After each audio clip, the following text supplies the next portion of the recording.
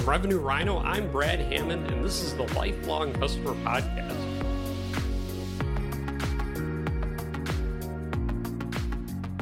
Welcome to the Lifelong Customer Podcast. I'm your host, Brad Hammond, and today I have Kraig from the New Workforce and an exciting new thing called Rock the C-Suite. Kraig, it's really nice to have you on. I'm excited for today's discussion. Thank you, Brad. I'm really pleased to be here with you. Absolutely.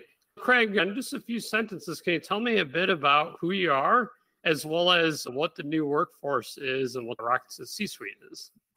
Absolutely. My employees, Brad, call me the Chief Rock and Roll Officer.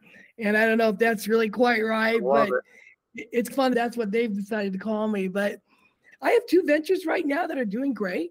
One is called the New Workforce, and we call ourselves the world's greatest outsourced talent. And we do have a team of very disciplined, well-developed workforce based in Southeast Asia in the Philippines that does a whole lot of great work for companies here, mostly in the US, at far less cost and probably in most cases better outcomes and faster turnaround times. And that is growing by triple digits quarter over quarter. I'm very proud to say. I love the other venture, Rock the C-Suite and Kraig Kleeman Live, is really where my love for rock and roll plays in.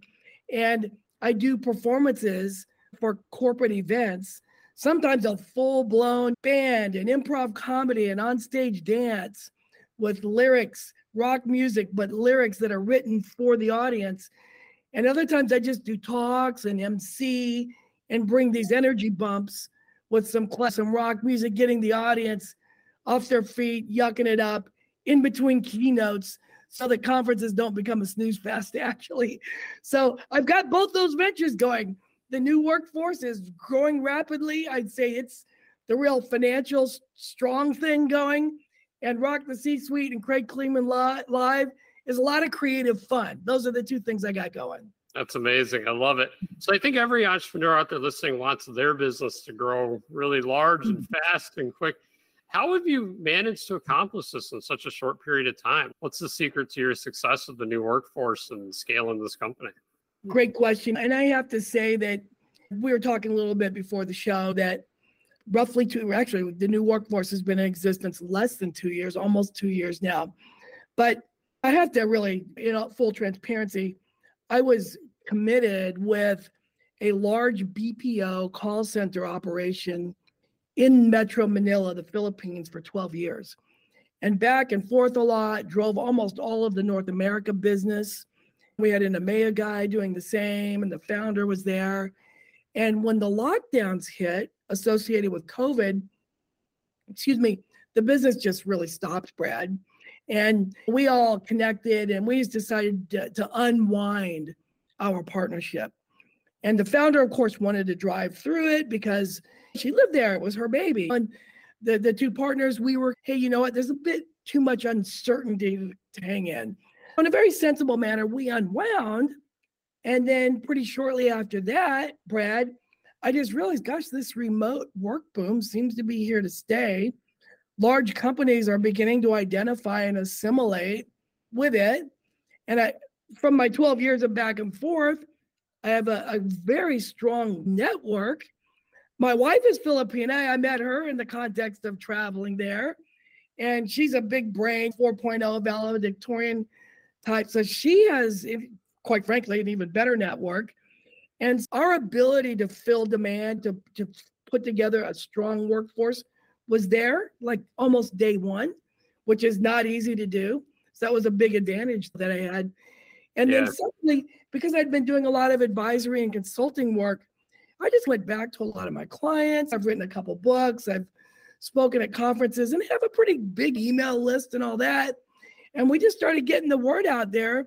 And so it really started happening mostly through tapping my existing network and then referrals from there. That's awesome. So really, you didn't even have to launch a bunch of ads and all sorts of stuff. It's like your network, those you knew, those you had connections with, your email lists, and you're off and running. Yeah, I will say we do plan. We're right now in the throes. We're very close to executing a Google ad campaign right now because we're ready to scale another level. Yeah. But in direct answer to your question, Brad, we were very strategic about referrals. And because I had worked with tech companies that grow, and then at some point reach a certain level and their investors sell it to sometimes larger private equity companies, we began to leverage, whenever we got wins, we began then to ask our existing clients to introduce us to their private equity folks. And those are the folks that have portfolios of companies, multiples of companies that have need for some of our services. So that strategic effort to work with the owners, the private equity folks, and then get some access to their portfolio, or at least some visibility to their portfolio companies, has been huge for us. Yeah, that's really interesting. How strategic do you get with them? Do you say, hey, do you have any hiring needs, or do you really build out a good financial case study and, hey, we can reduce your operating costs? Very strategic kind of conversation. What does that conversation look like? Yeah, no, hey, listen, I found the more strategic, the better. And in all honesty, those guys in particular, a lot of executives here in the US, and those guys in particular, they are not going to mess with anything offshore unless they feel like the people they're dealing with who are managing the teams and executing the teams think the way they think and understand process, workflow the way they do. And I think that has given me an advantage just from those years of consulting and having started my first business, is that I can rather intuitively talk their talk. And so I would always come to the table in all instances, with case studies, with proof points, with here's what we've done, here's what we haven't done. Oh, you want to do that? I haven't quite done that, but I do think we could solve for that, and here's how. So I think you want to come equipped with all of those meetings, but you also want to always be transparent when maybe you haven't done something, but you think you could do it. And then in that instance, work out a trial, or make it, rather, instead of a 1-year agreement, give them easy outs, in case it doesn't work. So it's been that sort of approach. I like that. And then your model, do they manage the team, or are you like fully managing that team? What does the model look like? Yeah, no, it really, Mick Jagger sings, I can't get no satisfaction. I try and I can't get none. And what I've found is that USA companies, if they try to hire offshore folks on a one-off basis here and there, they're really not going to be satisfied. Doesn't but work. If they hire a group that's going to operate in effect as a managed service, which is how we roll as a managed service, we don't really thrive off of just, one employee here or one employee there. We thrive off of embedding a minimum of usually 3, prove what we do, and then expand, land and then expand. So the reason the folks will trust us is that we'll give them real easy outs when we get started. And then once we prove, we'll begin to expand. But the key is managed service. The key is ongoing and constant quality control and assurances to be sure that we're delivering what they really need. You're checking. I don't know if I in. answered your question, but I hope so. Yeah, I love that. So let's move on to a little bit of, you have a really strong personal brand and you're doing a lot of awesome stuff there. How has that helped with building connections in the business? I think we were talking a little bit before this, you rock the C-suite, you're able to build a lot of relationships and all that. Tell me about that. I appreciate you bringing that up. I can tell you that I think that building a personal brand is very helpful for all of us. And let me try and state that a little bit differently. I think that most obsessions lead, to some kind of bondage. But for every person, there is an obsession that can lead to greatness.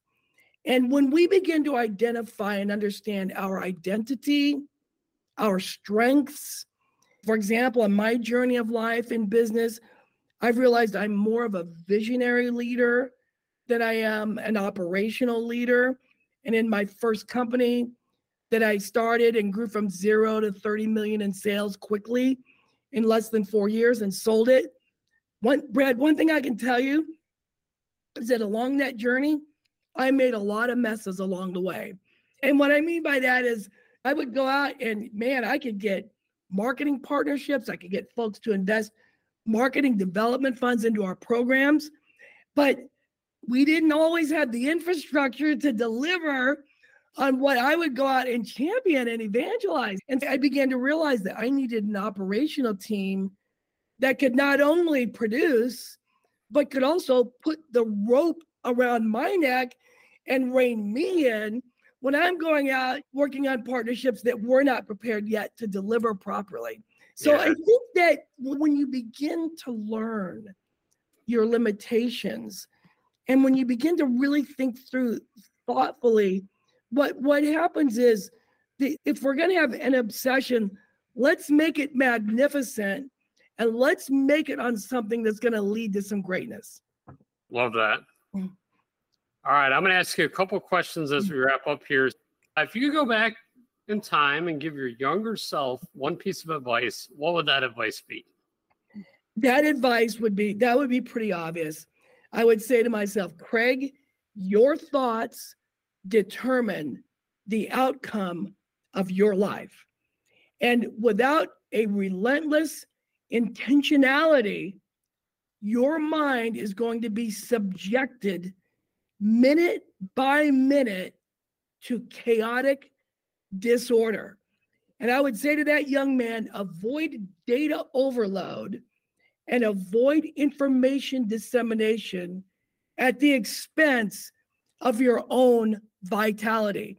And I would have said, Kraig, if you can master that, you're going to soar. And I feel like I'm soaring a little bit now, but I don't have a heart of regret, but I absolutely know I could have soared higher had I drawn that conclusion earlier in life. So that's what I would say to my younger self. I love it. And for all the other entrepreneurs out there listening, what do you think is one of the most important, principles in business? Like what's really stuck with you that you've learned or come to see? I've really learned that those who understand generational distinctions will always outperform those who do not. And so that when you begin working with not only your own workforce as an entrepreneur, as it develops, and your own clients, if you can begin to understand generational distinctions, you will absolutely outperform even your own goals. I'll give you one example of that, Brad. I've done some consulting and advisory work with a company where they have a lot of folks early in their career, maybe Gen Z or something, but because the company sells to C-suite executives, they're communicating with folks like baby boomers. And believe me, there are distinctions, and there are distinctions in the way folks communicate from generation to generation. And so without getting into all the detail, we began to uncover and dissect those distinctions, and the team profited tremendously. So I would just repeat it. Those who understand generational distinctions will always outperform those who do not. I love that. Kraig, it's been amazing to have you on. Thanks so much for joining today and doing this podcast. Brad, thank you for having me. Keep rocking in the free world, brother. Absolutely.